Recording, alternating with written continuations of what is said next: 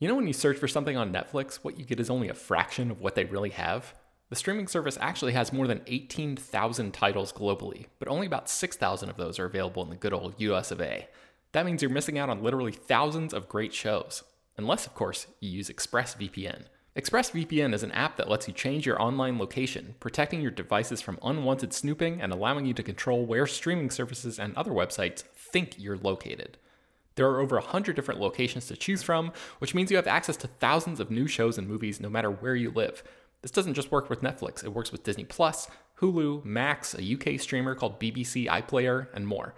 I was on a work trip in the UK during the final season of Game of Thrones, and I tried logging into my HBO account to watch a new episode, but the technology wouldn't let me because of geo-blocking. And I wish I had this app at that moment, because I now realize how incredibly easy it is to work around that problem. Here's a more recent example. It's Always Sunny in Philadelphia is not streaming on Netflix in the US, but I just fired up the episode where Dennis tries to have a peaceful mental health day, and technology keeps interrupting his plans. All I had to do was open ExpressVPN, connect to a UK server, refresh Netflix, and the show just popped up. It's super easy. I've also heard good things about that show called Billions, but I've never been a Showtime subscriber, so I've never seen it. But it's actually available right now on Netflix in South Korea, and with ExpressVPN, it took 5 seconds to switch over and start checking it out. With ExpressVPN, you get high-quality streaming from devices like your phone, laptop, tablet, and TV, and crucially, it protects your privacy and security to keep your information safe from hackers. Stop missing out on great TV and get thousands of new shows with ExpressVPN. We got them to give you all 3 extra months free when you use our special link, expressvpn.com/slashfilm. That's expressvpn.com/slashfilm to get 3 extra months completely free. For the ones who know safety isn't a catchphrase, it's a culture. And the ones who help make sure everyone makes it home safe. For the safety-minded who watch everyone's backs, Grainger offers supplies and solutions for every industry, as well as safety assessments and training to keep your facilities safe and your people safer. Call, click Grainger.com, or just stop by. Grainger, for the ones who get it done. Hello, everyone, and welcome to Slash Film Daily for Thursday, July 14th, 2022. On today's episode, we're going to have a mini water cooler discussion. This is Slash Film editorial director Peter Sciretta, and joining me today is nobody. I'm just here by myself, talking to you over the internet, and I'm going to be discussing some of the movies, TV shows, and adventures I've been up to. There hasn't been a lot of big movie news the last couple days. I think it's probably because Comic-Con is next week. There's going to be some big announcements and reveals coming up next week, so stay tuned for that. But I've been away and I've done some interesting things, and I thought I would share them with you. Let's start. Okay, what I've been doing. So I was away this week. I went on a media preview cruise, which means that Disney did host me, not for Slash Film, but for our YouTube channel, Ordinary Adventures, that I have alongside Kitra. And they hosted us on their new Disney cruise ship, the Disney Wish. And the Disney Wish is their first cruise ship in over a decade. It is their biggest cruise ship, and it's the most different. It is like a completely new design for what Disney is doing in cruising, which will either people are going to love or people are going to hate. I think some longtime Disney cruise line cruise fans might not like that it's so very different, but I think new people to the Disney cruise world are going to love it. So I thought I would tell you a bit about what it is. So I think the maximum capacity is like 4,000 people on our cruise. I heard it was about half capacity. They're doing a lot of press. They had a lot of travel agents. A lot of stuff was like shut down and not actually ready to go. So it was just like it was more of like a preview than an actual cruise itself. But okay, let's start with let's start from the beginning. Where you enter the ship is usually like the atrium. That is the hub of Disney cruise ships. Here on this ship, it's the Grand Hall, and it's basically like Cinderella's castle has exploded everywhere, and you are now inside the castle when you get in there, which is very different than other Disney cruise ships where it's the whole cruise ship as a whole is kind of like celebrating nautical history and like the golden age of maritime and like, you know, wooden accents and stuff. This is very feminine, very over the top, very themed. And I don't know, I kind of dig it. I dig that. The more theming, the better for me, especially when you're trying, you could go on a normal cruise ship or you could go on a Disney cruise ship. So if you want to go on a Disney cruise ship, I want the theming like Disney World or Disneyland. So I'm trying to think of where to even begin. Let's talk about what they did to the adult section. So on the other previous Disney cruise ships, they used to have an adult district, and this district at night was the hub of where if you're an adult on the Disney cruise, you'd go there. There'd be game shows, there would be bars, lounges, activities, piano bar, stuff like that. They have removed the adult district, and they have instead, there's adult places, but they're scattered around the ship. So there's various lounges and event places, but they're not all in one place. So it's a little bit more, it takes a little bit more to navigate and to understand where things are because it's not like clearly defined. But the adult lounges, I think, are better overall. And I think the one that you're going to want to know about the most is Star Wars Hyperspace Lounge. And Star Wars Hyperspace Lounge is, you step inside it, and it is a luxurious Star Wars cantina. So it's not like, Oga's Cantina or the cantina that we've seen in Mos Eisley. This is more like Dryden Voss's yacht. It's like upper class sublight lounge on Star Wars Galactic Star Cruiser. If you've seen our videos on that, it's more in that style. And the cool thing about this is you sit in this space. There's only 50 people that can fit in there. I'll get to that in a second. But while you sit in there and you consume some galactic drinks, there is a window out looking into space. So you are in a spaceship looking into space, looking at planets below and starcrafts flying by. And every 7 minutes, you make the jump to hyperspace, hence the name Hyperspace Lounge. And you get to, see a new location, and it jumps to locations that we know within the Star Wars galaxy, and also times in which we know. So, like, there's things going on during these moments that you might connect to something that's happened in Star Wars history. So, anyways, there's that. But the drinks themselves are all like super cool, like Instagram worthy.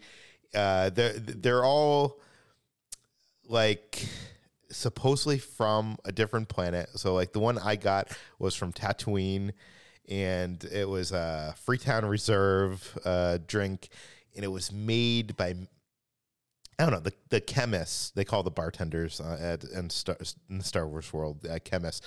The chemist behind the counter, he created this concoction, and it was like a mix of smoke and alcohol, and it was just the coolest thing to see. I can't wait for everybody to see this. We have a video coming out on the whole experience that we did on this on Ordinary Adventures. So if you aren't subscribed there, subscribe.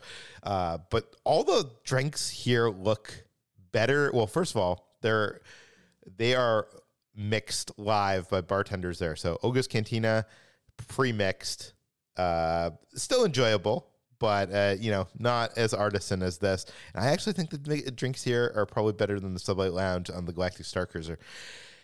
That said, the aesthetics, looking around the room, the theming, very, very minimal. I was kind of disappointed by this. I kind of wish that they had gone with more of a grungy cantina aesthetic where they could have made it feel like you're more in the Star Wars galaxy than I get it. We're on a luxury cruise liner and you want to make it feel luxury, but there hasn't been many places that we visited in the Star Wars movies and TV shows that have felt of that richness.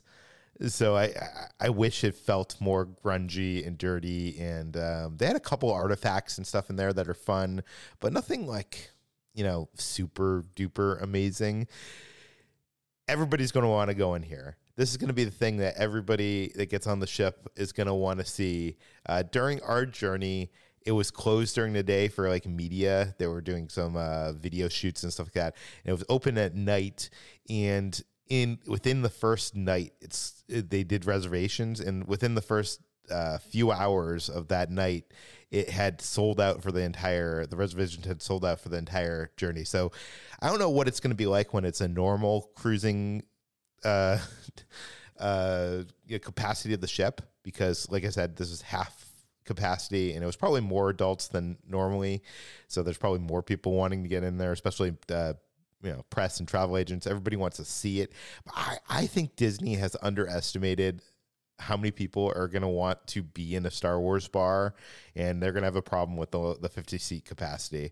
But we'll see. We'll see. They had a bunch of other lounges. I'm not going to mention them all because there's too much. We actually in our 3-day cruise didn't get to see everything. The other one I wanted to touch on is the Bayou.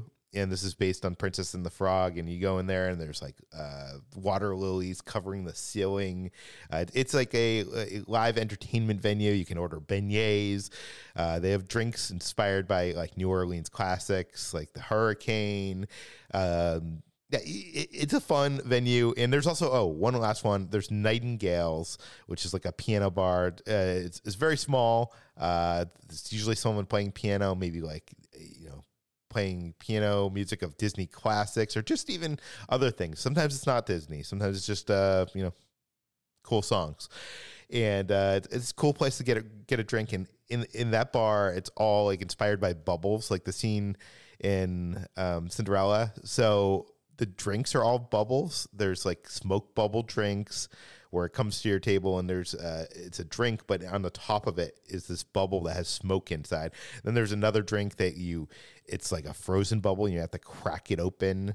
I don't know. There's a lot of like cool, everything's like experiential, like with this. They have made some big changes in making it all an experience. And that is something I'm really loving with this new Disney cruise ship. Let's jump forward to the dinners. There's 3 different restaurants.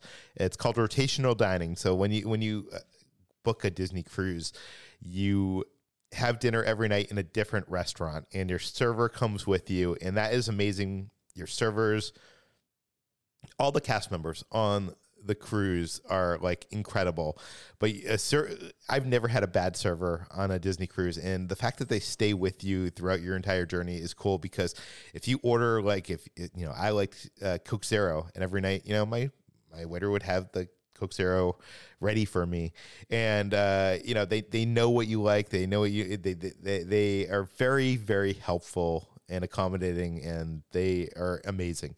Anyways, so there's 3 different restaurants here that are included on this cruise ship.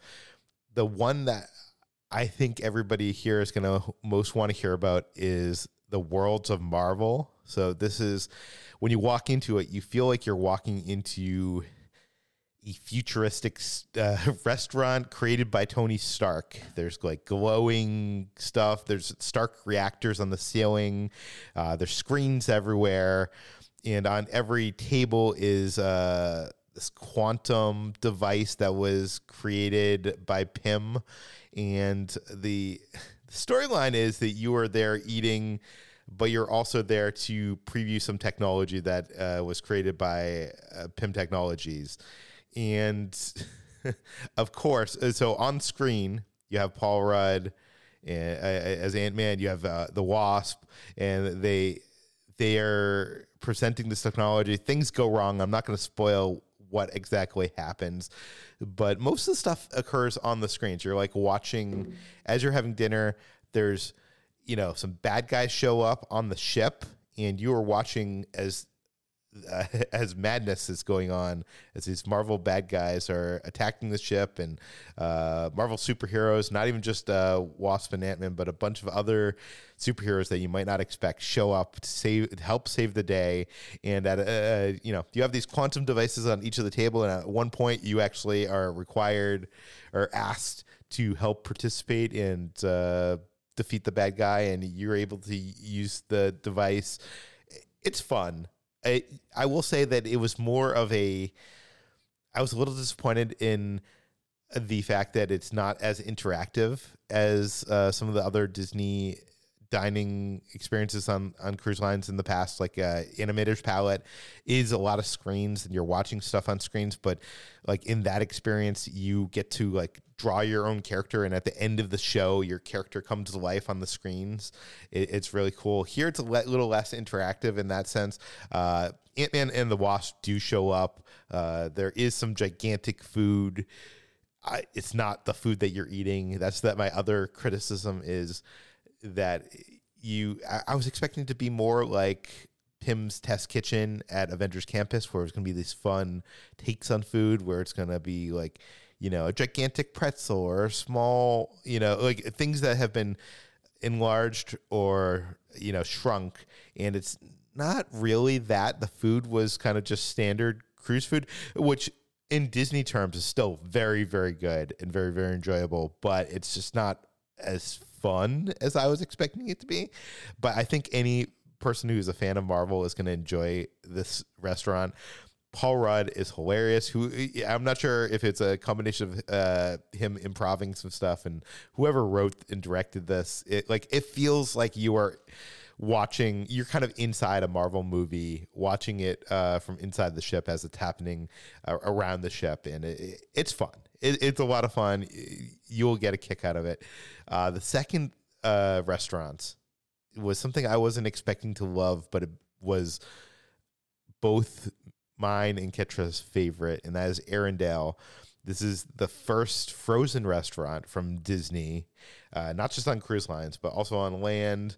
And the premise of this is that you are going to Anna and Kristoff's engagement party, and you are eating in a place that looks like Arendelle, and on stage, the stage is in the center of the room. They have Anna, they have Elsa, they have Kristoff, they have Oaken. Oh, there's Olaf. They have the first animatronic during a restaurant show. He actually is on a cart and gets wheeled around. He can come to your table and talk to you. But the thing about this restaurant was the music. I don't care what you think about Frozen and Frozen 2 as movies. The music in those movies is absolutely beautiful. And they had some, I'm not sure if it's going to be the same performers every cruise. I mean, it can't be because they're not working. Well, maybe they are working 7 days a week. Who knows? But the performers that we saw perform on stage that night were breathtaking. Like, it was just like the music. It made Ketra cry a few times, made me tear up once. Like, it was just so beautiful.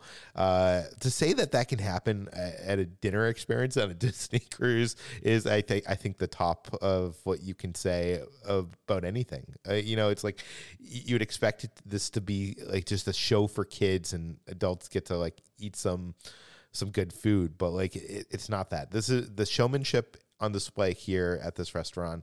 It's just top notch.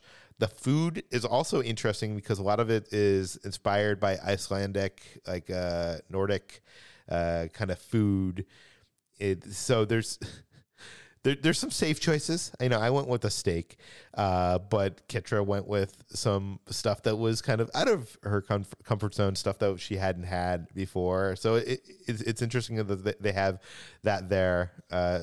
Especially in like a Disney thing where I feel like a lot of the tourists that gravitate to Disney are going more for like safe choices.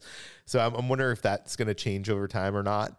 But the other restaurant is 1923. That is the year that Walt Disney Pictures was founded. And the restaurant is inspired by old Hollywood restaurants. It feels like an old Hollywood restaurant. And the cool thing about this is usually all the restaurants, because everybody's eating together every night on a cruise ship, are these huge spaces. And with this, they decided to split it up into two different restaurants. So there's the Walt Disney restaurant and there's the Roy Disney restaurant. I've heard that they're pretty much replicated. So it's not like you're getting like, you want the Walt Disney and you don't want the Roy or something like that. But even those spaces are split into like small rooms. So it feels more intimate and it feels more akin to what I've experienced in premium dining restaurants on like Royal Caribbean ships, where it feels more like not like this big cavernous main dining food hall. And the not only is the decor inspired by old school Hollywood, but the walls are, covered with concept art, maquettes, things that were used, or actually probably replicas, but replicas of things that were used in the making of Disney films, all the way from the first Disney animated movies up until Frozen 2. So all around the place, food was very, very good. And I guess so. Now that we've talked about the adult lounge, we've talked about dinners. The other thing I wanted to talk about is the big shows that they have on the cruise ship. So on this ship, they're doing 3 nights. So they have 3 shows. The opening night show is called Seize the Adventure, SEAS. But of course, it's a pun on the words. And the premise of the show is Minnie Mouse is the is the captain of the ship in the Disney canon, and basically she needs to go do something. Goofy is cleaning the deck, and she asks Goofy to take the helm of the ship, and Goofy's not confident, so he basically goes through a bunch of different Disney films and musical numbers like Brave and a bunch of others.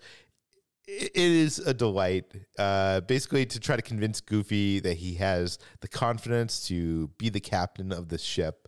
It wasn't finished. It seemed like it wasn't finished, but from what we saw, it was good. We're on this journey, days before the maiden voyage, and it's been kind of delayed, and they have not had enough time to finish these shows. But from what we saw, it was a delight.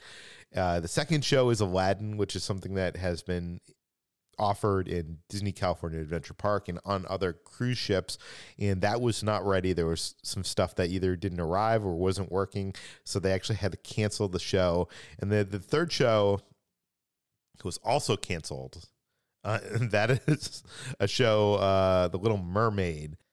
It was canceled the day before the show, and then a few hours before the show, they announced, you know what? We have gotten a dress rehearsal up and running. If you want to attend the dress rehearsal, this is the first time that anybody in public has seen this show. Come see it. So we went into the beautiful Walt Disney Theater. By the way, this theater on the ship is incredible. Only thing I have to complain is the seats are a little bit tight, and I'm a bigger guy, but even smaller people were kind of complaining about it. The Little Mermaid is not a complete recreation of the Walt Disney animated classic. The premise is kind of a bit weird, I will say, in that it's about a bunch of people on the beach who find a chest with the artifacts from Little Mermaid, and then they try to reconstruct the story, and then it ends up being basically an adaptation of Little Mermaid. I almost don't think that they need that first scene where they find the artifacts, and then it feels like it's just a way to show these people, these actors and actresses, without their costumes and stuff on. I don't know. That felt a little weird. I will say that the performance of this musical was great. The singing, the stage numbers, everything, just honestly, it is amazing what Disney is able to accomplish at sea. It's better than some Broadway caliber shows I've seen on land. And the the stage itself, Walt Disney Theater, it has so much technology. It has like this projection mapping that can map every inch of the stage, like not just the stage, but like the surrounding area. So when you are under the sea and you look up at the ceiling, you see the waves above you as if you were underwater, and it is incredible. It is all immersive. I'm excited to see what this show is when it's finished, because there was stuff missing. There was like at one point in like the Kiss the Girl scene, there was like no boat. So they're obviously missing some props, and this is like one of their first run throughs. But I think for their first run through, it was actually very good. They did. I will say it was weird casting in some sense that like Triton, the guy that played Triton, was basically, I want to say, maybe just a couple years older than the woman playing Ariel. So I'm not sure if that worked for me, because, it's supposed to be the elder. But other than that, I thought that the entire cast was great. It was a great show, and I think people are gonna love it when it's finished. Lastly, there's so much to talk about, but we don't have that much time on this podcast, and I hope that if you are interested in this, you check out the videos that we made, because we filmed 3 days worth of videos that are going to be on Ordinary Adventures, showing you everything, because just talking about it does not do it justice. The pool decks and the adult areas, and here's where I'm probably going to be a little bit more critical. I feel like this ship is like 85% improvement over the previous Disney ships. And then I feel like there's 15% or so that is a huge step back from what they had going. And the pool deck is a bit of both. Okay, so first of all, they have the first attraction at sea, the Aquamouse. This is a water roller coaster you get in, like a water raft, and it brings you up a lift hill where you're basically put in one of the new Mickey Mouse cartoons. There's screens on the walls showing you the story, and there's water effects that squirt you. And then when you get to the top of the lift hill, you are let go on this, this water roller coaster ride that takes you all over the ship. Over the probably the funnest part is there's one part that it kind of jets out over the ocean, and it's in a clear tube, and you can actually see the ocean below you. It's about a 2-minute ride. It's a lot of fun. That is an improvement, I think, for sure. They had a pirate deck party, which was like this rock and roll show, and the Pirate Red from Pirates of the Caribbean, the ride, is the main star, and is performing all this like 70s, 80s rock hits. It was so much fun. But the pools, I was a little disappointed in the pools. They have decided to quantity over quality, I would say. There a lot more pools this time around, but they're smaller and less deep. And I'm not sure if I like that. And more specifically, I don't like what they did to the adult areas. So the adult area on like a ship like the Disney Wonder is kind of rather large. You get a large pool. Some of them actually even have a pool with a you can go up to a bar in the water. I'm not sure what that's called, but here they have this infinity pool on the back of the ship, and it's rather small. And every time I went back there, it was like people soup. There was so many people in there. It did not look appetizing. It just seemed so like Disney. I don't know. I'd like to see what it's like on a normal cruise, because, obviously there's more adults on this one than probably normal, it being travel agents and media and stuff like that. But it seems entirely too small. Much like Hyperspace Lounge, I think there are going to be two problems here. And I don't know. It used to be quiet and like a place to relax for adults. And when I was back there was like people with their like mini like boombox kind of things playing off their phone, like music. And it felt more of a party pool than a quiet cove pool. So I'm a little bit worried that is not a step up. That's a step down. I mean, I'm not worried. I know this is a step down because I feel like what we had on the previous Disney ships was better for an adult who trying to get away. So I think there's going to be some complaints about that. I think they're going to, when they eventually do a dry dock to the ship, I think they're going to have to expand the adult area, maybe take over the Chippendale pool, which is up a few decks, put a bar over there. I don't know. It just seems a little weird. It seems, I get that Disney ships are, prioritizing children and families, but I feel like the families and adults usually end up using those areas, and they've kind of shrunk on the ship. And I think that's going to be something that people are going to complain about. But we'll see. I could be totally wrong.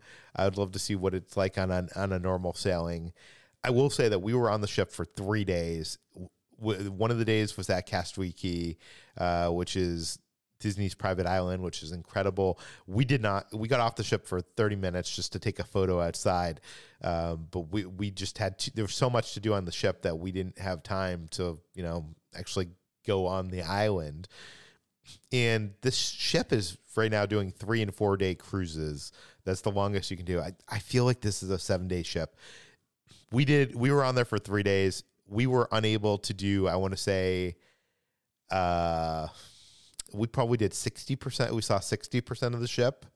There was a large portion we didn't see, and they didn't even have all the entertainment and stuff going on in there that they normally have because they were doing all the media and stuff like that. So, obviously there's all the stuff that you love from Disney. There's characters doing meet and greets all over the place.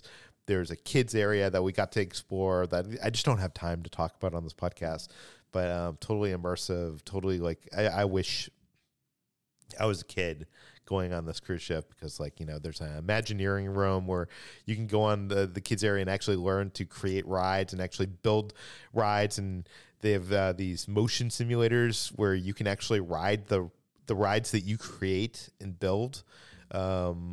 There's a Marvel area where you can actually train alongside the Avengers who actually show up, and you can build your own suits and all this crazy stuff. The Star Wars area is a cargo bay, and they have a lot of Star Wars creatures, including porgs, like animatronics. I don't know.